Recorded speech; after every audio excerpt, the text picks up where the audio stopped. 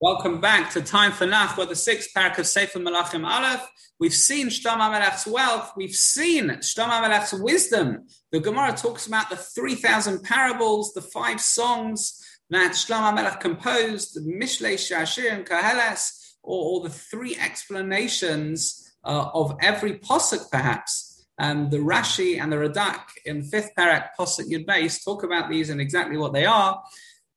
Nevertheless, Parak 6 is the continuation of the latter part of the fifth Parak, and that is the construction, the building of the Beis HaMikdash. This is the 4th year of Shlomo HaMelech's reign, in 2928 in Iyar. That is the Hebrew date. It's 480 years after leaving Mitzrayim. Now, why did Shlomo HaMelech wait for 4 years? Why did he do that? You've done it immediately. Why is it only an after 4th year project? So the Ralbag over here, I apologize, not over here. The Ralbag in the next parak, it's parak Zion, Posuk Nun Aleph. He says the reason why Shlomo HaMelech waits until the 4th year is because he wanted to empty all the treasure houses of his father David.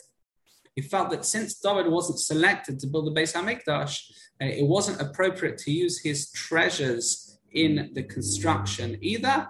And this is why it took such a long process. Interesting explanation from the Ralbag. Hashem promises that if he's following the Torah, Hashem will keep the bris that he made with David HaMelech. And of course, he wouldn't abandon Klal Yisrael, and Hashem would dwell in the Beis HaMikdash. The Beis HaMikdash is completed after 7 years, and that is in the month of Cheshvan, which is 2935 in Jewish dates. It's a parak of celebration, it's a parak of achievement, it's a parak where Shlomo HaMelech builds the Beis HaMikdash.